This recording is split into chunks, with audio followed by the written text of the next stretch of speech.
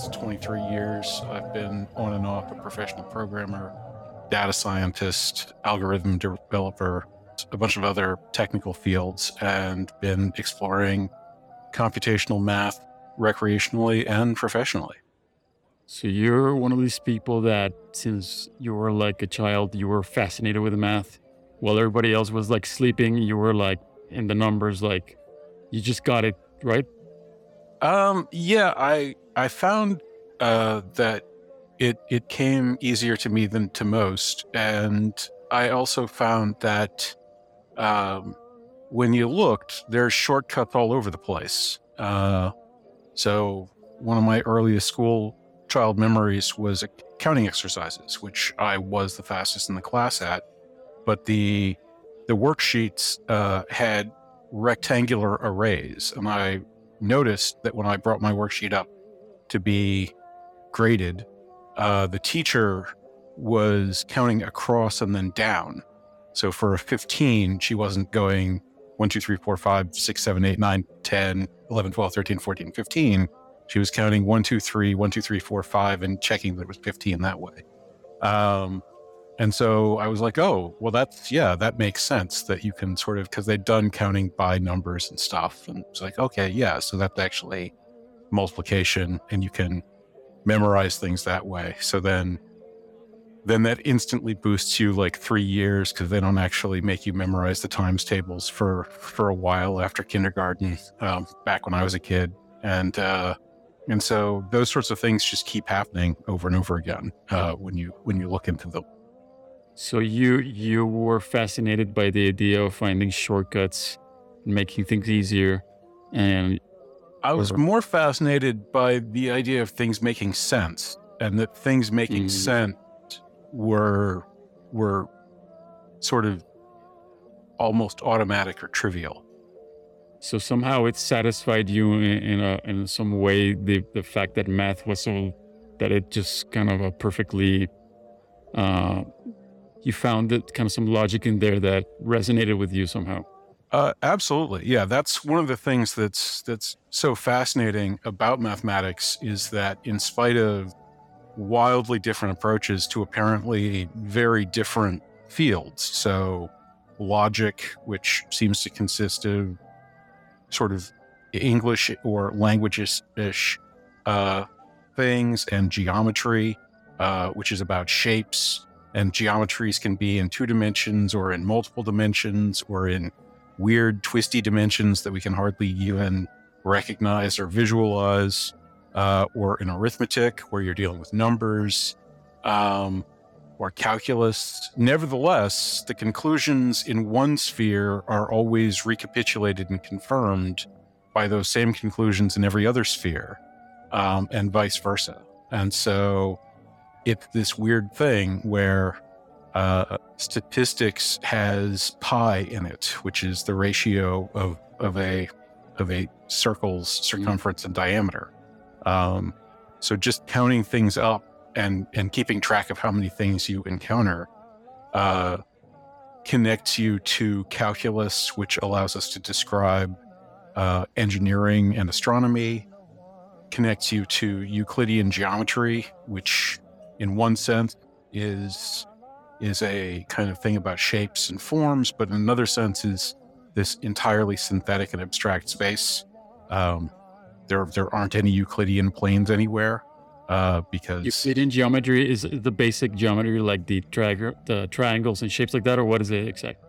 yes. So Euclid wrote a book called The Elements, um, and some work has been done in the intervening few millennia since he wrote that to sort of make it all rigorous. But it's basically pretty solid, and he takes 5 basic assumptions and a couple of or 3 sort of core definitions. So he says there's these things called points, there's these things called lines, and these things called planes. And I'm not going to really tell you anything about them. They're going to be described sort of in terms of each other. And then there's going to be these rules for how they can be related to each other, and these basic postulates. And And I got chills, man. from This guy these, was, yeah. Go ahead. Yeah. Sorry. Yeah. He derives the ability to construct triangles and pentagons and the Pythagorean theorem and bisections and all sorts of other constructions that are possible, that are all true, that they have to be. But what year was this? What year was Euclides was? Euclid was Greek, and I think it's during the sort of golden age of Greece, so it's somewhere in like 300 to 500 BC. Wow. But I'm not entirely sure exactly how old the elements are. Wow. So this guy was just the Einstein of his time. I mean, I mean, to come up with all this in those times, I mean, it's just insane genius, right? Well, there's a number of insane geniuses to which we owe a great deal from times not quite a contemporary of Euclid, but Archimedes, who's perhaps famous for jumping out of his bath and running naked down the street, for realizing that buoyancy is a thing, and that therefore you can determine whether or not a crown has actually incorporated all of the gold that you gave a jeweler to make a crown for you by weighing the gold and then weighing the crown and confirming that it's the same weight, but also dunking the original gold bar into a fixed depth of water and seeing how much water it displaces, and then taking the crown and putting it into water and seeing that it displaces the same amount to confirm that the density is the same. So that's one of his things, but rather more importantly, he invented block and tackle. And this What's is that? so if you have a pulley that is a rope going over a wheel, you can redirect force. So you can turn a pull down into a pull up, for example.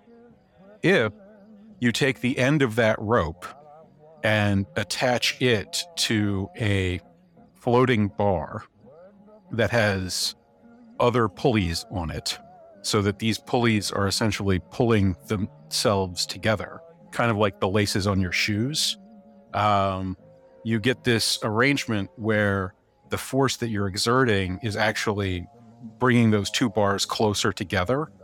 And so you multiply the amount of force that you can exert. So he was working for the king of Sicily at the time. And at that time, boats were built on the beach. And when a boat was finished, you'd round up all the big strapping lads in the village, and they'd go down and kind of put their shoulders into it and push that sucker back out into the ocean. He had a pile driven into the sea and basically set up a pulley arrangement between the piling and the boat, and personally launched a boat by standing on its deck and just pulling a rope out through and sort of shrinking that distance by multiplying his own force. And this was something that humanity hadn't discovered yet. And the pyramids, for example, are, thousands of years older than that story. So the great ancient constructions like the pyramids or the Colossus or even Stonehenge were built without the benefit of block and tackle. Yeah, I mean that's a huge mystery in and of itself. So, I want to go back to your a little bit to your childhood. I want to ask you: do you come from a family like of really smart people? Does your parents have some inkling to math, or I'm just curious? So we're generally pretty bright. My parents didn't go to college immediately. My dad did 1 year and then dropped out. My mother didn't go, but after she had a couple of us, she went back and became a nurse. So they're working class, but books were a more or less constant part of my childhood. And several of my parents' siblings either did go to college or managed to put themselves through high level careers. My godfather, who's also my uncle, actually worked at Fannie Mae, and didn't go to college, but worked his way up, and became an accountant and became an executive at that firm. So it runs in the family, right? I've always thought so I want to go back to, so you started kind of, I want to talk about kind of your journey, because you have a personal journey and connection to math that most people don't have. You've through since you started in school, you started feeling some way about math, started, enjoying doing, learning about math. And it kept going throughout your life, where I imagine you started getting more interested in more complex math, or kind of how has it evolved your relationship with math and over time? Well, yeah, basically that was it. My schooling, I was relatively fortunate from 7th grade on to be part of an ever accelerating program to advance the rate that math education happened in my city. So I was one of a handful of pilot children to see whether or not they could start skipping people in grades.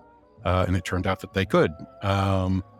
Then I started going to UVA while still in high school, because I had completed the math that they actually had. The acceleration program was so quick that they basically didn't have the end of the program ready for us trial kids. So they Blazed right through it. Wow. they sent us over to college. And so then UVA introduced me to a lot of other sorts of analysis and algorithms and other things. In nuclear engineering, I was more focused in the calculus and statistics end of things. But then it turns out these days, math is the core. Computers are quite literally mathematical machines. That's what they are and what they do. And so Coding is just math formulas in words, basically. yeah. It's been made easy enough that most coders don't think about it that way, which is rather unfortunate. But that's actually what's going on. I was talking to a friend of mine about one of ChatGPT's tricks for sort of giving themselves a database. Because ChatGPT isn't large enough to sort of contain like all of Wikipedia or all of the internet. But the way that it works is by essentially computing these very large number array values from text, which it can then use. If it's got some text, it can use that number array as a function to compute what the new text ought to be, which is how it generates the answers that you see. So what they did was they took sort of large numbers of corpus, Wikipedia articles, I assume, but a bunch of other stuff as well. And they would run it through this and come up with these large arrays of text and use that to generate this 1,000-dimensional vector. So a vector is basically just a sort of arrow in some kind of space. So if you've ever pointed and said, oh, it's right over there, you've given the direction, and then over there is a bit vague, but you've given a distance. If you point and say, oh, it's 50 yards that way, that's a vector. Now, if you're doing that in sort of your normal day-to-day, that's going to be pretty much a 2-dimensional vector. Most people aren't saying, pointing up into the sky is telling people to get something. But if you're dealing with, in astronomy, if you're trying to point out to a child where a meteor shower is happening, that might be a 3-dimensional vector. But you can keep going up in dimensions. Dimensions are just sort of listed numbers. So they have these 1,000-dimensional vectors that they can plot these things into. The trick is, just like two people trying to point out some particular star will both point in pretty much exactly the same direction, whether they're close or very far from each other. there's ways to sort of compare these vectors to each other that's very efficient. And so what it can do is it can take a request in, generate one of these 1,000-dimensional vector things, and then do a very quick scan of which of these directions are the closest to its database. And then internally, it can take the text of those things and attach it as sort of contextual information.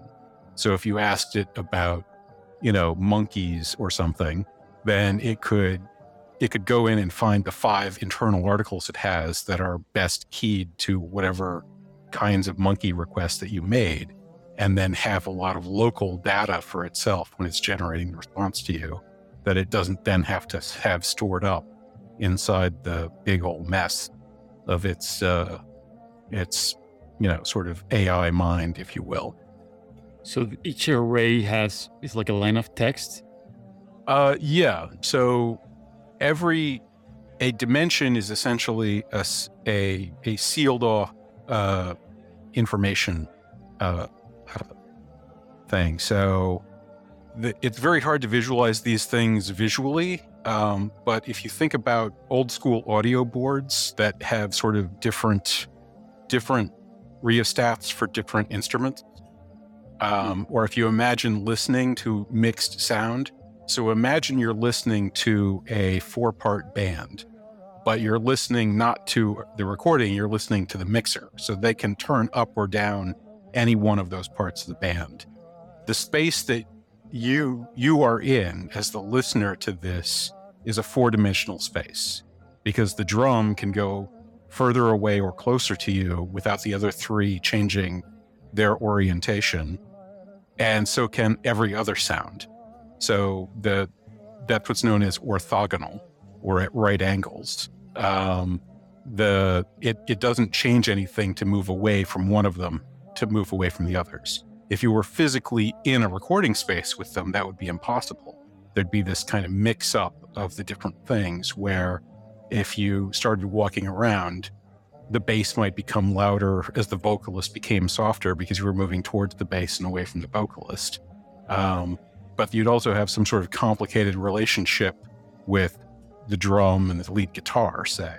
And the only way to keep a constant distance would be to sort of be walking the circumference of a circle around one of the instruments, which, since no 2 instruments could occupy the same center of the same circle, would mean that you'd be undergoing some kind of constantly changing distance relationship to the other players. Wow, that's a lot. But so yes, it's a prediction based system that I was trying to understand it. I asked it to explain it itself to me. That it was like it gives from what I understand, my much simpler understanding that was basically like it gives each of those it gives you the highest probability of the next thing, that it kind of builds on itself based on all this data that you're saying, on how like basically just gives it everything at a value. So it's like, this is higher value than this, so it's more probable, and that's kind of, it just grabs the highest probable thing, which turns out to be like almost always like the one, almost always accurate, something like this, right? More or less. So it's basically trying to find a strung together set of words that minimize a certain function that it has. And so if it were to say the sentence, then having the next word be cheese would sort of give it a lot of, that's very unlikely. So that it really doesn't want to do that. If it were to say, this is how I make sense of things, that would make a lot of sense of things, and that would give it a very low score. This can cause some very bizarre behavior in highly technical settings, because in highly technical settings, the words become very, very, very important. If you're just hanging out with your buddies and you're talking about the weather or, the game or, the traffic, and somebody says, car when they meant bus, they're both vehicles. It's all kind of the same thing. It's okay. And if your buddy says while he's talking about that play he saw last night in the game, that's not that big a deal. But when you're doing a technical exploration, each word becomes very, very important. And so trying to find the best fit word, it can go awry. But the weird thing is it will generally come back. So it might get the sense of a word incorrect when it's going through a multi-page proof to tell you like how to prove something about calculus is true. But since it knows what that entire proof roughly looks like, while it might call an H and I, for example, because some fields of mathematics use H and some use I to describe certain things, it will, that coin flip might go wrong once, but then it might come back and start doing it again correctly later. And so it turns out there's sort of these patterns within human language, and that's what this particular approach to AI is very good at, is finding what that pattern structure is, and then sort of just like water, rivulating it up and finding where the low path is. It's doing things like that. Wow. So I want to move on to talking a bit about math, because I heard you speaking on other podcast and you mentioned in this one, how every single, branch of math connects with every other one and overlaps. And can you talk about that? Because it's really crazy to think about that. Well, yeah. There's a famous essay called "The Unreasonable Effectiveness of Mathematics" that goes into that, because there's quite a lot of pure math, which has no attempt at effect to the outside world. I was just brushing up on a thing called Coxeter diagrams. And Coxeter diagrams are ridiculously abstract. They're basically just circles with lines between them. And what they describe, in one sense, is certain combinatoric functions. So that would be character strings. So if you have characters, let's say you only have one character, A, and your character strings are just A or AA or AAA or however many A's.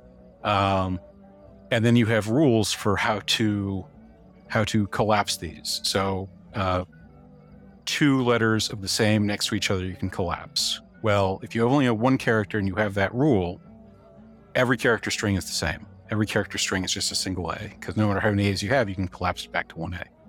If you add a second character, not every character string is the same anymore. You can have A, you can have AB, you can have B, and you can have BA. You've got 4 different character strings.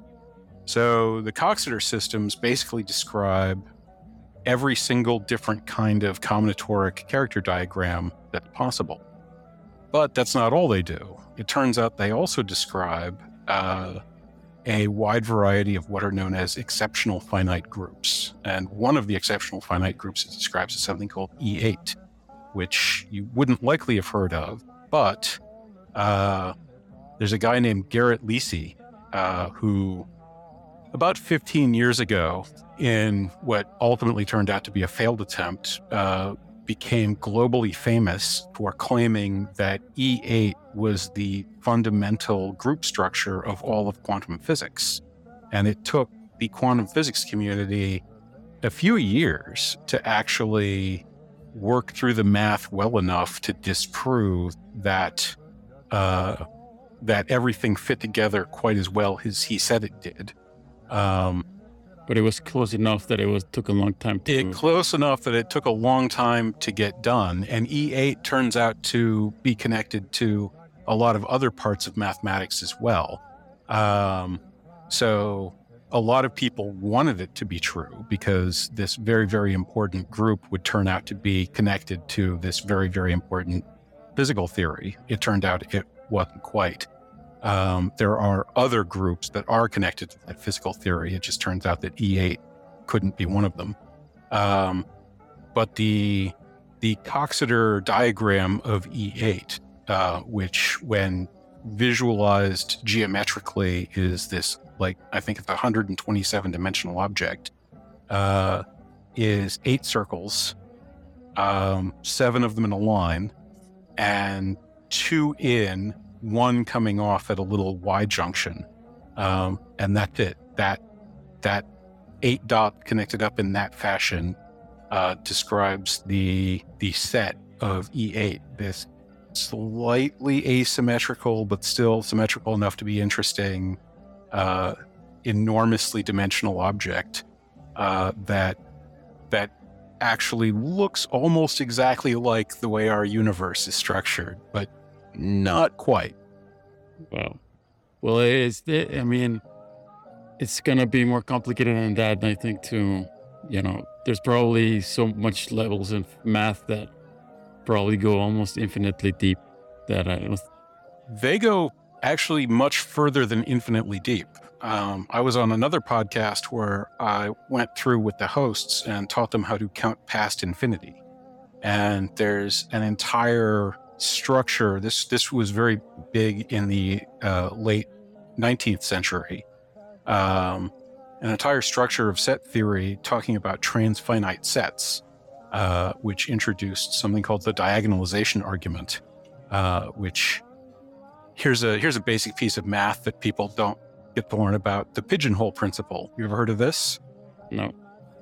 So the pigeonhole principle says that if you have a collection of things and another collection of classifications of those things, and the set of things that you're classifying is larger than the set of classifications that you're putting them into.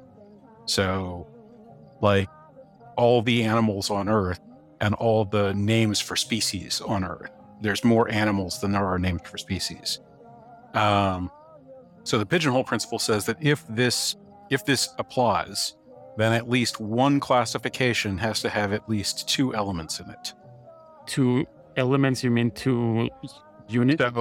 So if we have our set of species, which we do, we've got names for the species we have names for, and we have every animal on Earth, then if we start applying those names to all the species, then at least one species will turn out to have at least 2 animals in it. Well, of course. Yeah. So yeah, this seems very simple and obvious, but it turns out that when you're dealing with mathematical objects that can be sort of incomprehensibly enormous, the pigeonhole principle can allow you to be assured of this doubling up. And so one of the more surprising outcomes of the pigeonhole principle, you said you're coming from Mexico. Are you in Mexico City? I meant it's a town called San Miguel. Okay. Well, Mexico City has a population in excess of 10 million. The number of hairs on the human head is generally under 100,000. This means that there must be at least 2 people in Mexico City that have precisely the same number of hairs on their head. That's because sorry, I kind of blanked out. So it's because the classification is how many hairs. So the classification is how many hairs does a person have on their head, and then the classifying group is everybody in Mexico City. Since the classifying group is larger than the classification size. Oh, yeah. Well, of course, it's like a riddle. One of my aunts told me when I was little that made me feel so stupid. She's like, if there's 10 socks, how many socks do you need to pull out of a drawer to make sure you have at least a pair? And I was like 11 because they were only black and white. Right. And I was like 11, and obviously it's 3. Yes.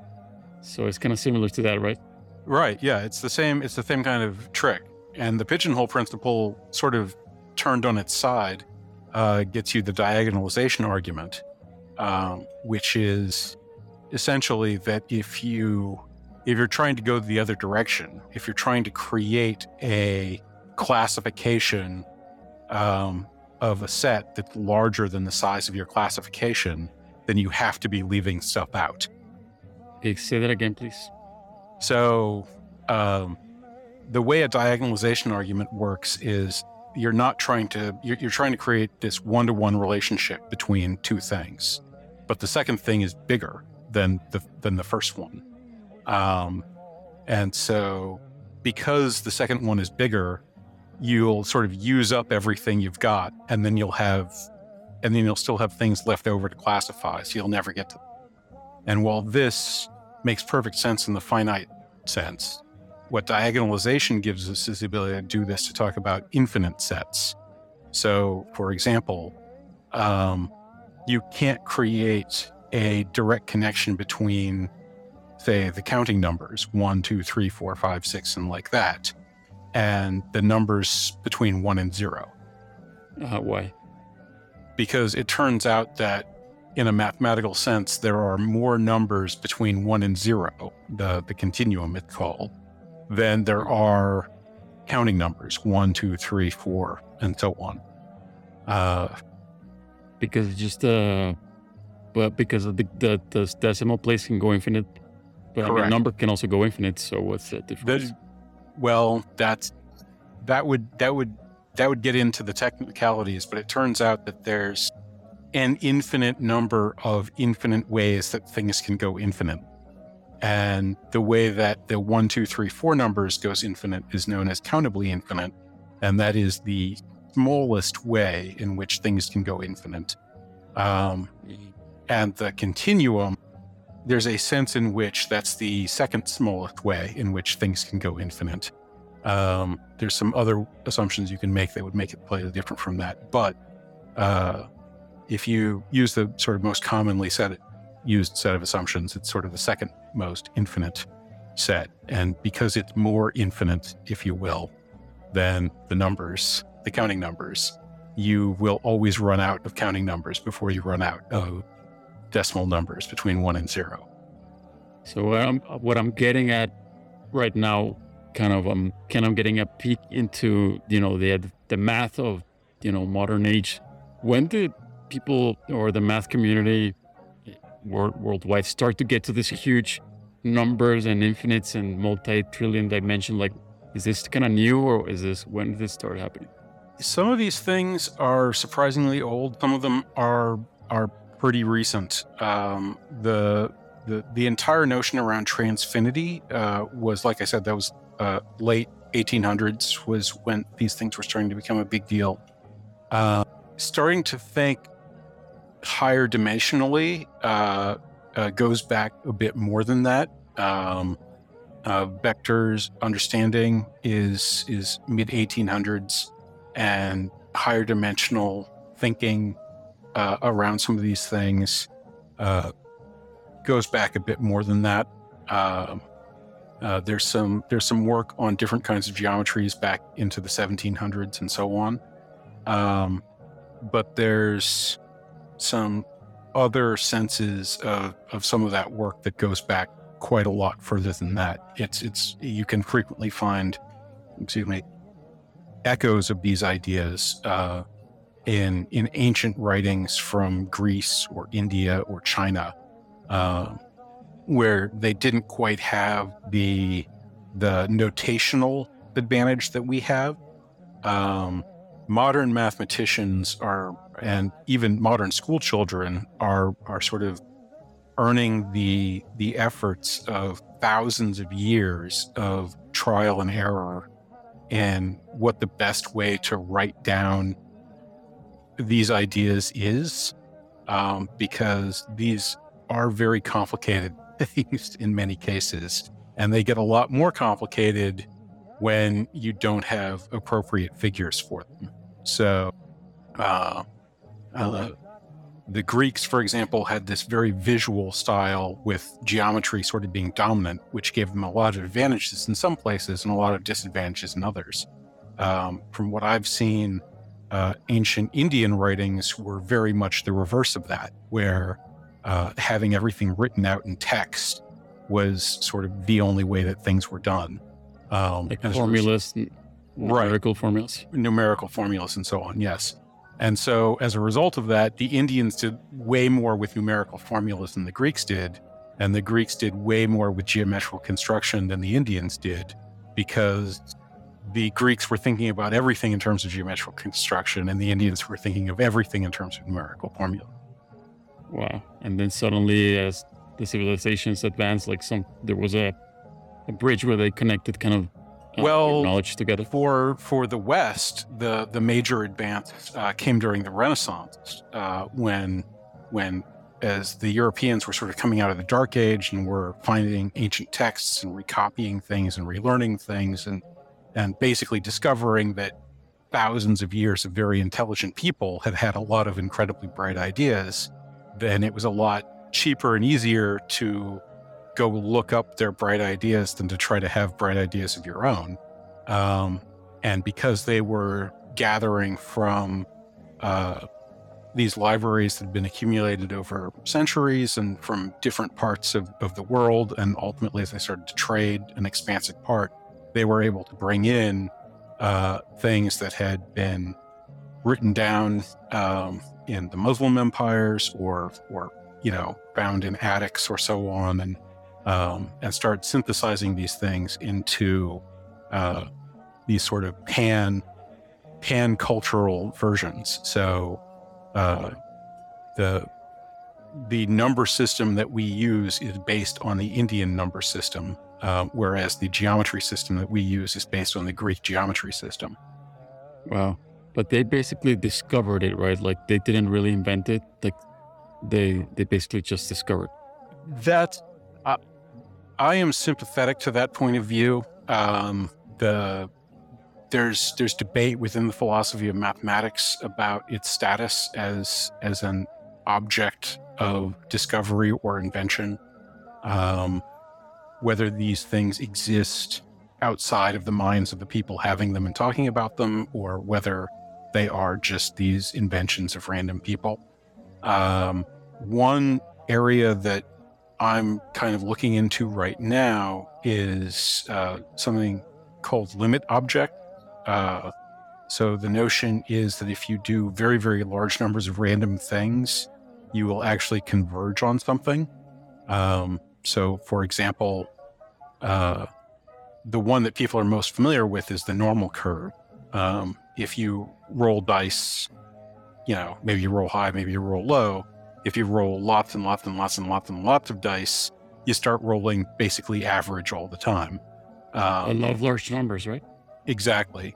And so that's happening because there's this limit object, this bell curve that these distributions are heading towards, and they're heading towards that distribution quickly enough that they basically get there within our experiential time.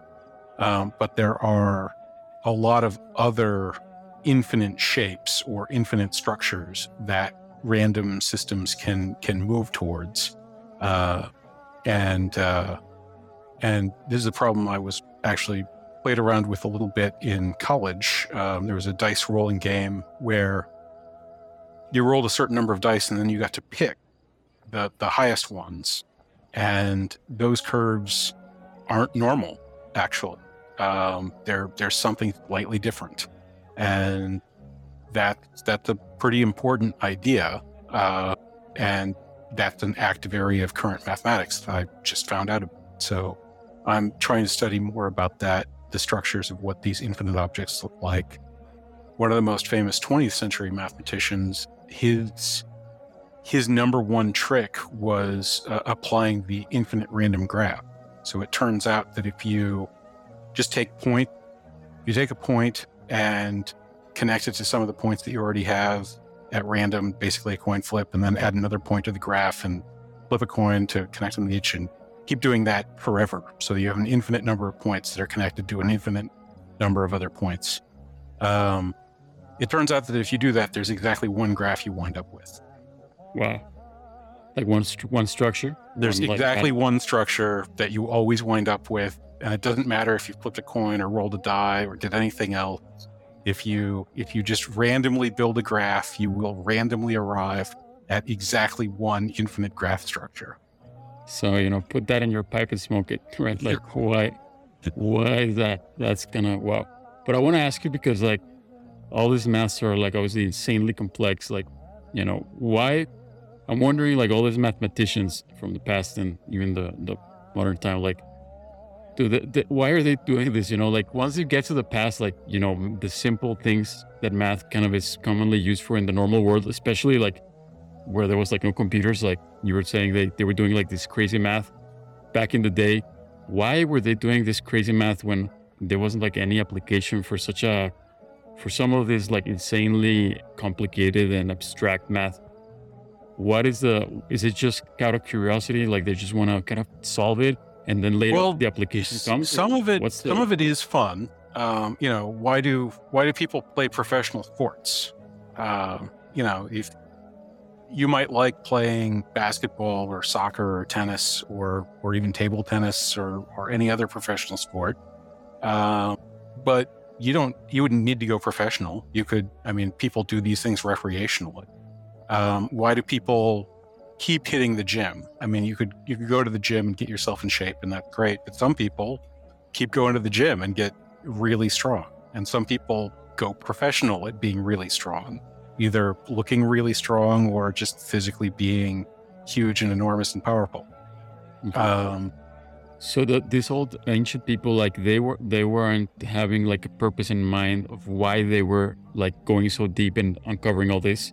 They were well, just kind of uncovering it, and or the, was this like a purpose some to it? people are like that, but the thing is, people have problems, and people have interests, and people have curiosities, and math is the most powerful mental tool that we have. And so if you have problems that have those sorts of issues, then you'll find that math is the tool that you're going to keep coming back to. There's something called the Poisson distribution, and we've talked about the normal curve. The Poisson curve is sort of the normal version of the curve, but only for when you're counting stuff up. So if you've got distributions that might go, infinitely high, but there'll always be 1, 2, 3, 4, 0, something like that. Well, Poisson actually worked for Napoleon Bonaparte, and Napoleon had a problem. People in his armies got kicked by mules, and he didn't want people in his armies to get kicked by mule because you couldn't really plan for it. It was happening basically at random. And soldiers that got kicked by mules, every once in a while it was okay, but mostly that person died slowly and painfully, which is bad in itself, but is also bad for unit morale, drags down the unit's, supplies and so on, slows things down. You might have to put the mule down if it's figured out that, murdering people is something that's fun, which does even more damage to your supplies. So he wanted to solve that problem. He wanted to be able to predict when people would get kicked by mules. And Poisson was a very smart mathematician, so he put him on it.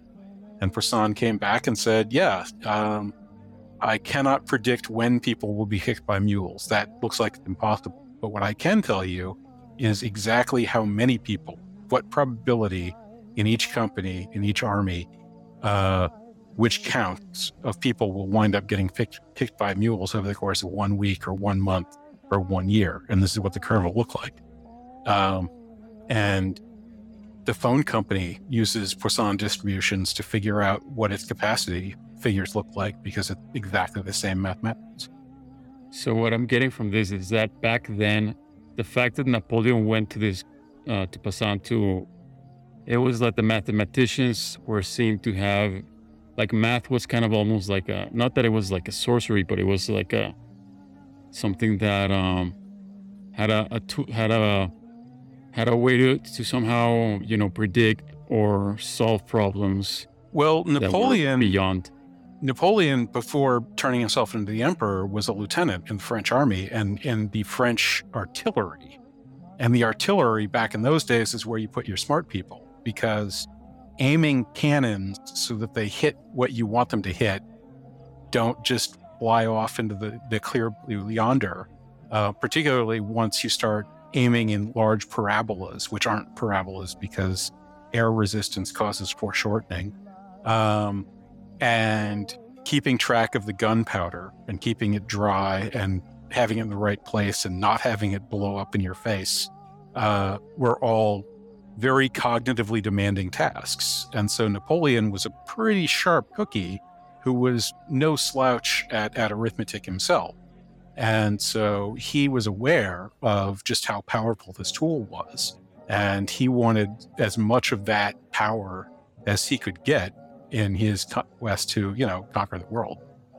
So math, and it was kind of going back to almost the way you saw it when you were young, and it's like it's in itself a power to to be used for whatever ends it applies to. It's a tool basically that gives us extra power. Absolutely. Yeah. It's an extraordinary ability to be able to reason out things arithmetically instead of having to physically move people around to figure out, how long a line's going to be if there's 30 people in it. Um, uh, the that's one of the major reasons why modern engineering is even possible. Um, Bridge building, say 500 years ago, had a certain amount of trial and error involved, and a lot of overbuilt.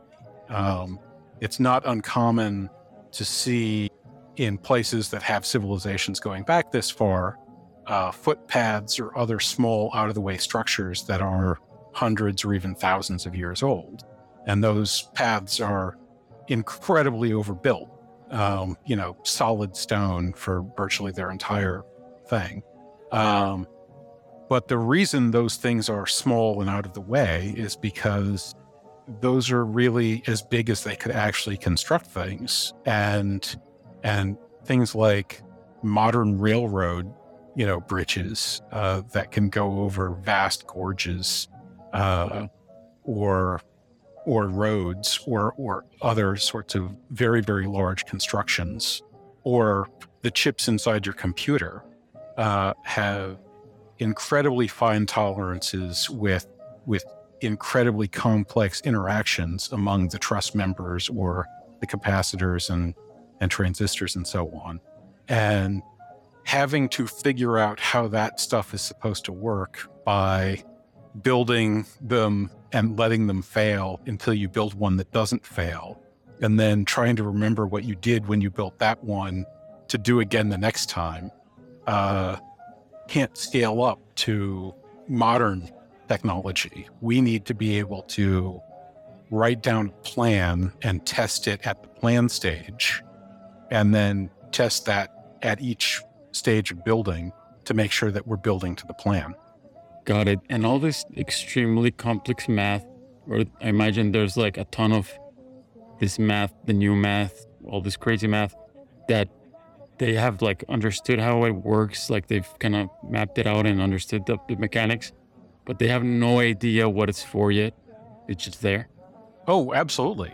There's one that actually just entered into the popular imagination earlier this year. There's a team that was effectively instigated by one recreational mathematician who worked out this tile shape called the hat. And the tile had certain flexibility, but it's this 8-sided shape. And if you took that shape and its mirror image, it's flipped over reverse, you could tile an infinite plane irregularly.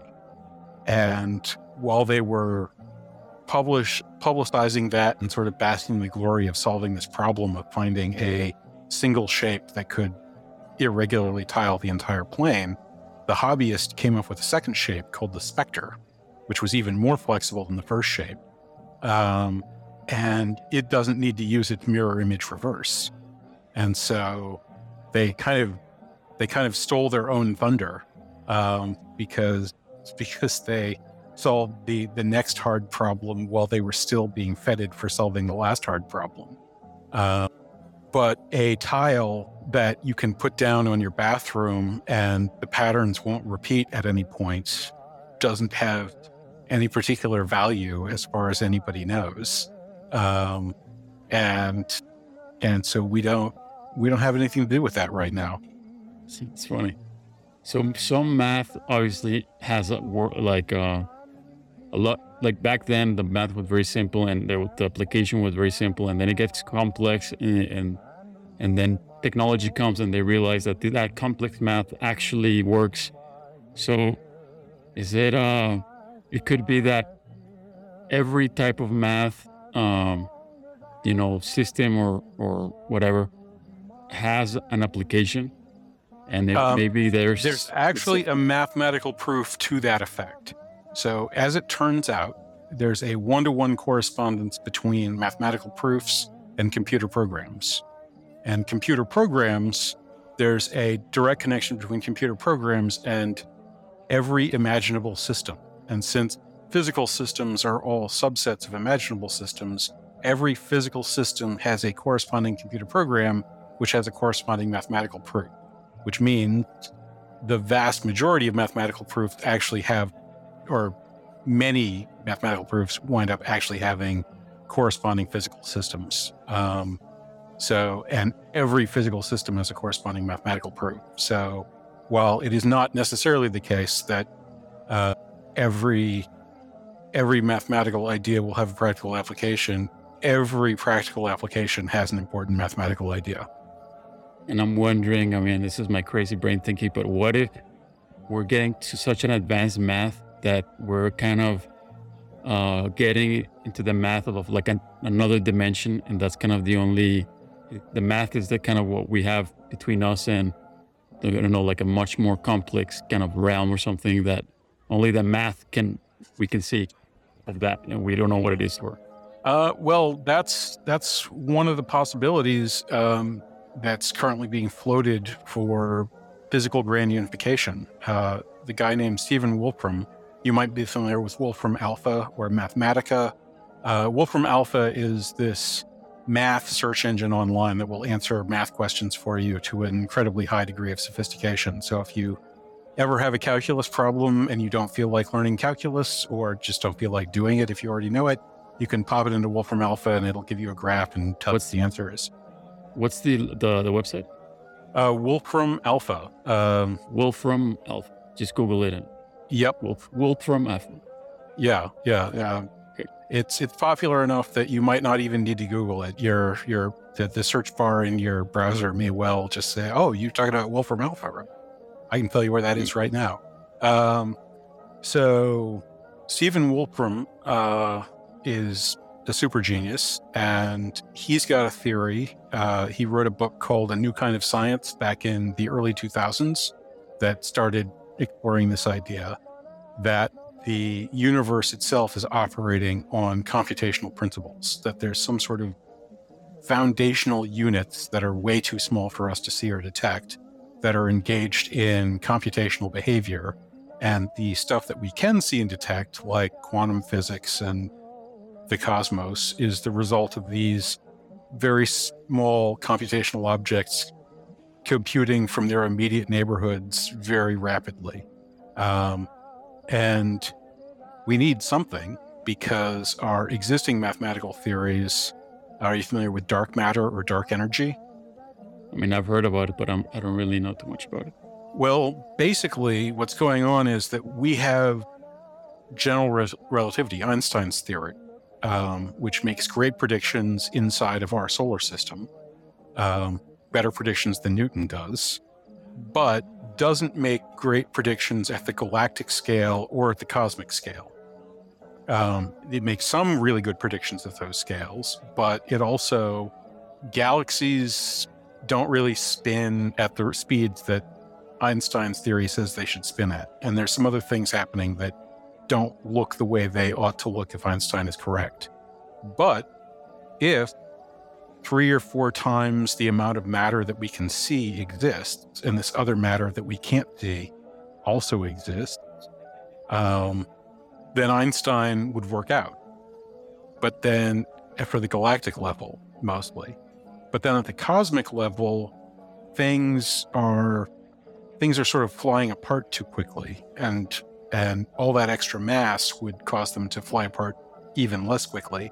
So if 30-ish%, a little over 30% of the visible universe was invisible matter, and a little over 60% of the visible universe was invisible energy, that's what dark matter and dark energy are talking about, then Einstein would work out. But of course, that would require 90-ish plus percent of the universe to be stuff that we don't interact with and can't detect, which is a bit of an issue. But there's a lot of measurements that make sense if that's true. It's just that being true doesn't make sense in and of itself. And so Wolfram thinks that his approach can sort of bridge that gap. I have no idea whether or not he's correct. And unlike Garrett Lisi, he doesn't. The current engagement is not that high. It hasn't gone sort of viral yet, but I guess we'll see. But what is his opinion of what is wrong with Einstein's, and what is his, like in a nutshell, what is it, his way, how does his way predict it better? It really doesn't, he's not really in the prediction space. So the downside of his theory from a scientific basis is that, and that's why his book is called The New Kind of Science. Sorry, I keep diverging. But to get back to the point, computational systems are guaranteed to be able to precisely follow any describable system, because that's what computers are for. They're for doing anything that can be imagined.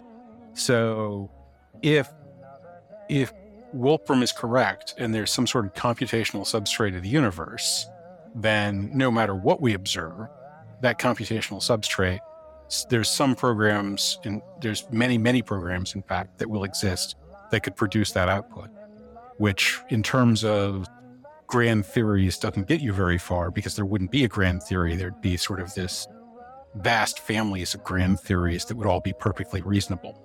But if there is this computational substrate, then there could be sort of an exploratory thing. So physics would become somewhat more like biology 300 or 400 years ago, where mostly it was about getting out into the field and seeing brand new things, and less about staying back in the lab and sort of coming up with brand new ways to measure stuff. Got it. So this system, this concept of Wolfram, is it so he's saying that it's the substrate, or this basic kind of fundamental thing that's everything is on top of it. He's saying that is like a mathematical formula or some type of his favored explanation is something called a cellular or automata. Pronunciations vary, but are you familiar with the Game of Life by any chance? No, not the board game. Okay, well, essentially the way a cellular automata works is, at the basic level, imagine a line, and the line is broken up into segments, and the segments can either be colored black or white. And so you have a rule. The line can see itself and, say, the two segments next to it. And so there are 8 possible patterns of segments that this line could be looking at. It could be looking at 3 white. It could be looking at 2 whites and then a black. It could be looking at a white, black, white. There's 8 different combinations that it might be looking at. And so for each of those 8 things that it might be looking at, it would then turn itself either white or black. So there would be 16 possible rules in this 3-segment line game. And so if I drew this line out, sort of white, black, white, black, white, black, white, black, black, black, black, black, white, white, white, white, white, whatever, draw this line out, then I could draw a second line underneath it, which would be the second iteration of that line. And so I could sort of create this 2-dimensional picture of this line evolving itself pixel by pixel, where each pixel was looking at the 3 pixels above it and creating its new value. And he gets into this a lot in A New Kind of Science. He's actually using not windows of 3, but windows of 5, so he can see 2 to the left and 2 to the right. And he discovered a rule 127, I believe, that within the context of that space was capable of general computation. So it was capable of achieving the same level of complexity as your computer or your cell phone, or like the supercomputers that the Americans and the Chinese are building, that sort of thing, or your brain. And so if this incredibly simple system of just lines evolving over time can exhibit this level of complexity, what happens if you're talking about not a line evolving over time, but a plane or an entire space evolving over time? What if there's sort of three-dimensional? There's more immediate neighbors, and so there can be more complex rules. And the thing is, once you've gotten past the lower barrier of complexity, then you get into this sort of level. There's a guy named John Conway that invented a game called Life that was based on a two-dimensional array with a few rules for how the thing could either turn itself off or turn itself on again. And Conway's a very famous mathematician. He had a obituary, I think in the New York Times, that in its online version had a very famous video where it's focused in on a game of life progressing itself. And you see these complicated shapes undergoing this evolution where they're traveling around and blowing themselves up and creating new versions and other shapes that go off in other directions. And they pull out of this thing continuously, and they pull out effectively millions of X. And what happens as they pull out is that you realize that what's actually going on is that somebody had programmed this game of life to play a game of life. So the shapes are actually recapitulating these incredibly large territories that are acting as single pixel. And that's the basic property of computational systems. Computational systems are capable of encapsulating computational systems. So it is possible to fully imagine and fully realize all of the capabilities of some other system that's also computational. I mean, it's a lot. But yeah, I mean, these things are very hard to. I mean, it's so complex. To explain simply, it's basically right. Yes, the fascination is its complexity, but the complexity is so intrinsic that what you're explaining, effectively what's happening is that this is the limiting case. We were talking about sort of these infinite objects that things could start approaching. Computational systems are the limit object of imagination. Anytime you imagine anything, as you imagine, genies wishing for more wishes, as you get crazier and crazier and more powerful and more complicated, you will always eventually run into a fully computational system, and you will never get past it. Wow. But that doesn't mean we live in a computer system. It just means that... right. It just means that... who knows what it means? It means something. Yeah, you'll have to talk to somebody a lot higher on the food chain than me to find out what they mean. I'm just trying to work out what things are.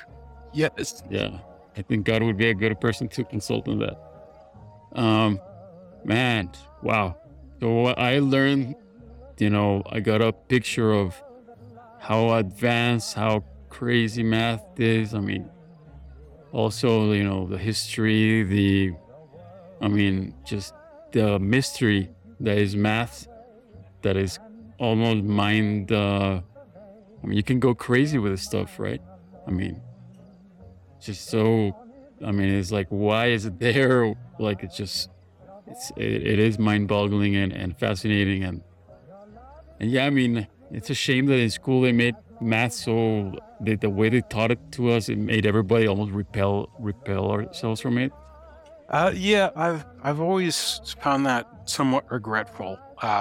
There's math, because it has this property that it has right answers. And there's rules that in many cases really are the easiest ways to do things. There's consequently so much focus on this mechanization this mechanical structure, um, which is vitally important. Like that you there's a lot of different ways to add one to one, but there are no ways that don't arrive at the number two. So this sort of linkage power that it has to be useful across every field of reality and connect to these very different ideas is linked to this fact that it's so rigidly put together. But we really emphasize only the rigid things, and there's so many creative opportunities that are available even at the very basic level. And we teach people who maybe aren't as good at arithmetic but would be better at geometry that the fact that they like to draw means that they're bad at math, when it might mean that they have an entirely new kind of insight that could change how we think about how to think. Yeah, and I'm thinking it would be really funny, like in the future when they map out all the math in the universe, and then they finally, compute it, and the whole entire universe equals zero. Gonna be like, what the hell? But I mean, man, I want to learn math, but I don't even know where to start. Like for somebody that's like listening to you and they're like, man, I want to kind of not go to the crazy trans-dimensional, all this like like what does maybe somebody that wants to learn more, is there some books or some specific branch of math that is kind of fascinating, that's not so complex to get a taste for it and learn? What would you recommend? Well, there in fact are books. There's websites. Uh, Puzzle books can be quite good. Raymond Smullyan and Lewis Carroll of Alice in Wonderland fame both wrote puzzle books to introduce mathematical logic. Carroll, pre-computational mathematical logic, and Smullyan, post-computational mathematical logic. So those are both excellent resources.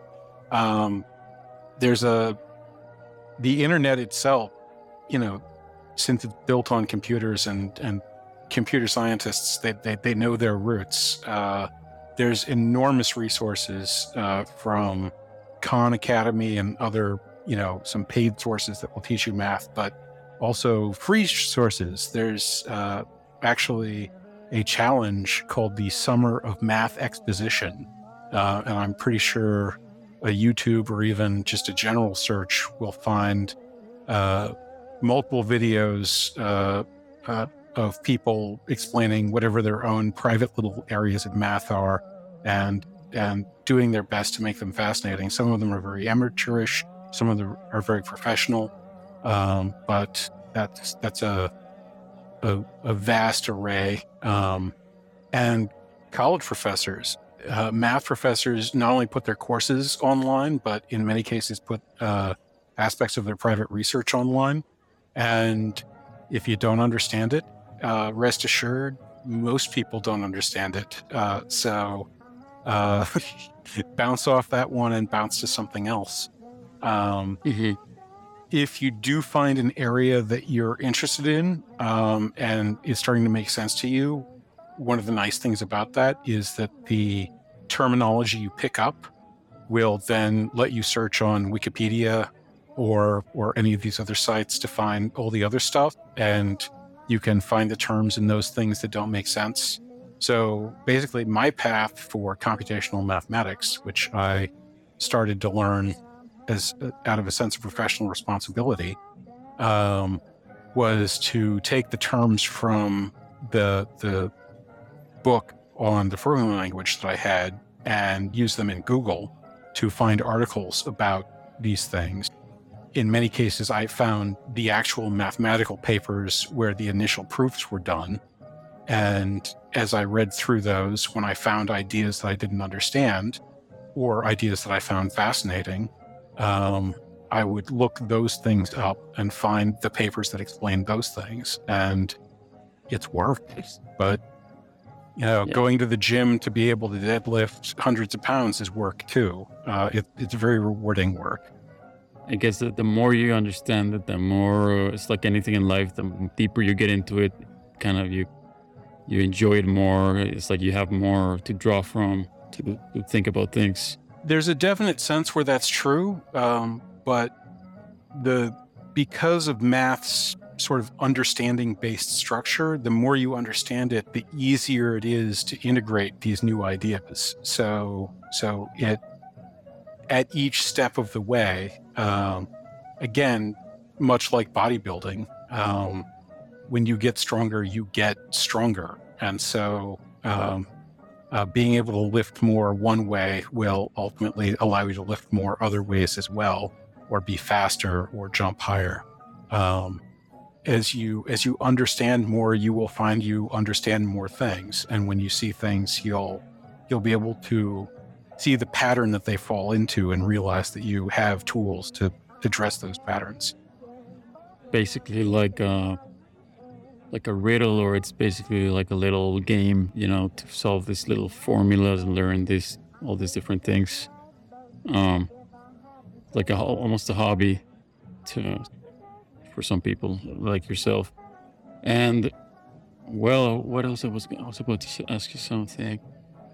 Well, let's talk about you basically, and as we wrap up, you know, you basically came up with a way to make efficient.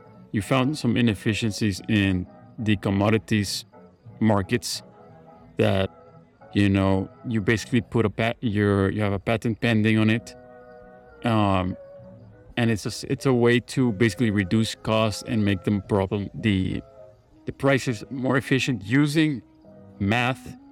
So can you tell us about that, please? Yeah, sure. So again, to sort of describe the market from a mathematical point of view, what marketplaces are doing is noise cancellation and signal boosting. So let's say you have lots of people that are all producing one product and lots of other people that all need to use that product. So there's a few ways we could go about this. One, everybody could just make private deals. And some people will be better at making deals, and so they'll get better deals than other people will.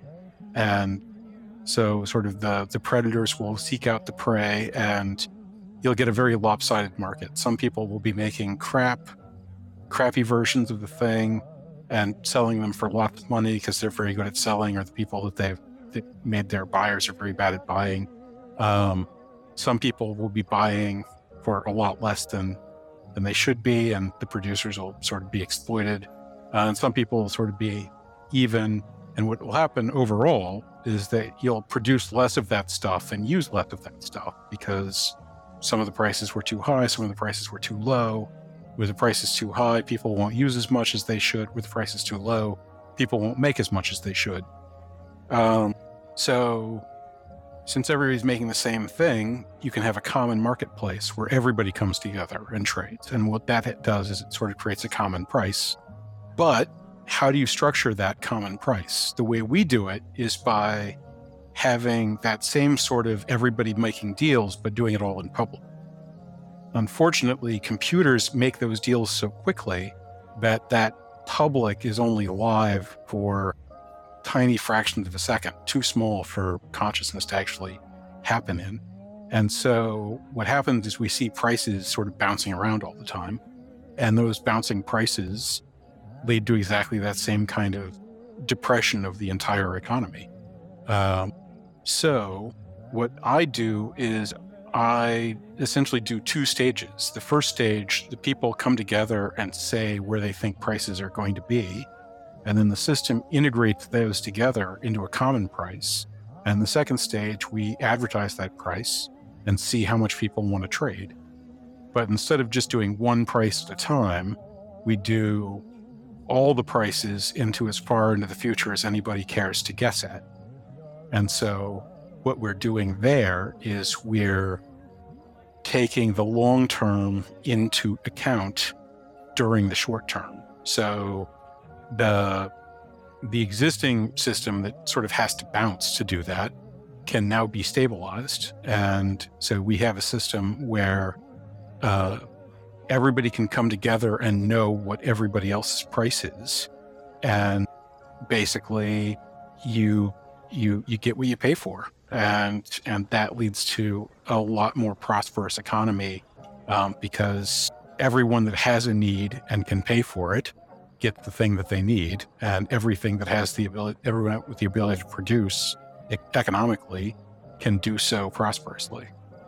Yeah, and I heard you say something about how by grabbing the average of all the predictions, the average was like so close to the actual uh, price, right?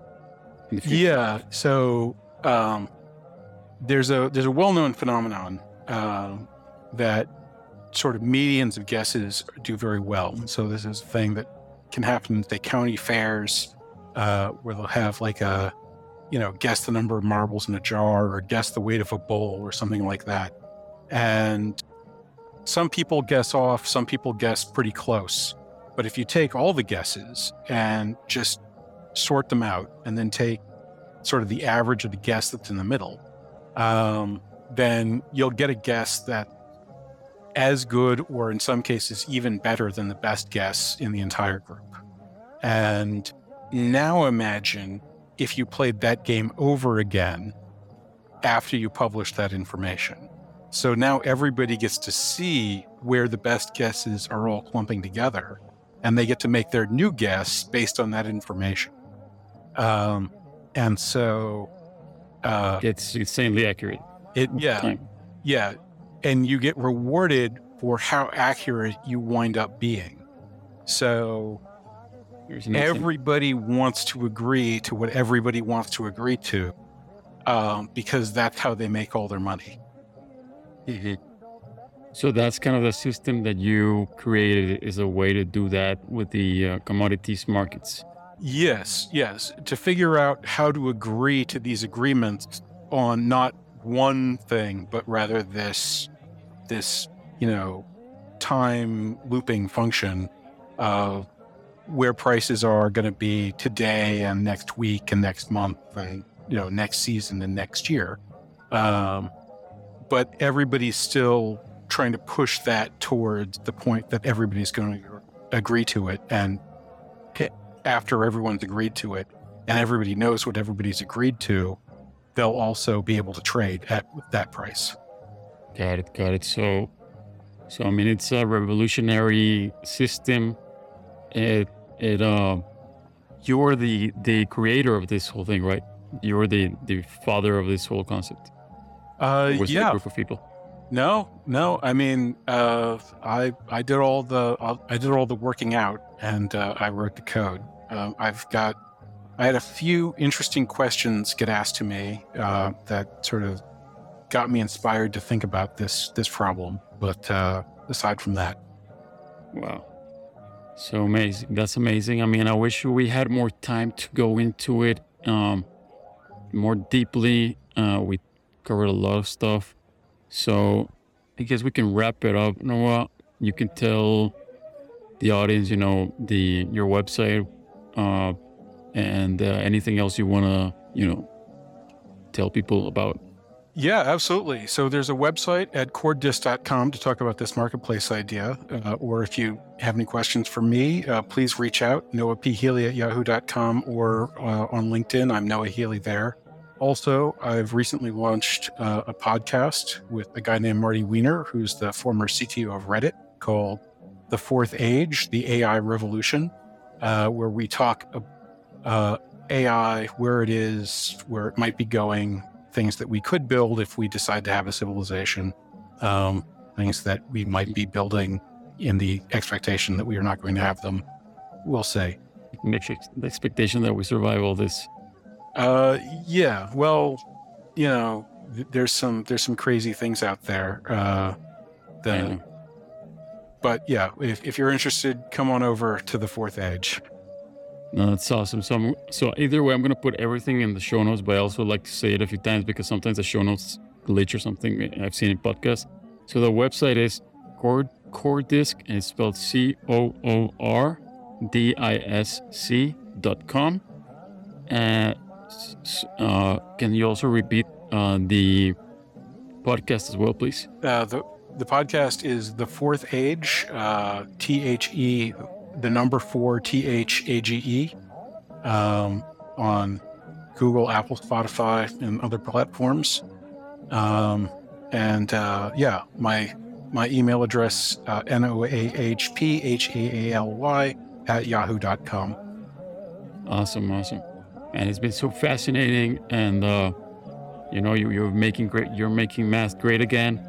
And I'm sure a lot of people really enjoyed this. And you know, and so you're doing a great service. You're doing great service with the financial thing, with the financial patent. And yeah, I'll check out. Everybody go check out his podcast as well. I mean, that's where you can get a lot of Noah insights and more learning more from him. So Noah, it's been a pleasure, my friend. Thank you so much for coming. Thanks for having me here. This was a lot of fun. Yeah, it was a lot of fun, and well, we'll keep in touch, my friend. Absolutely.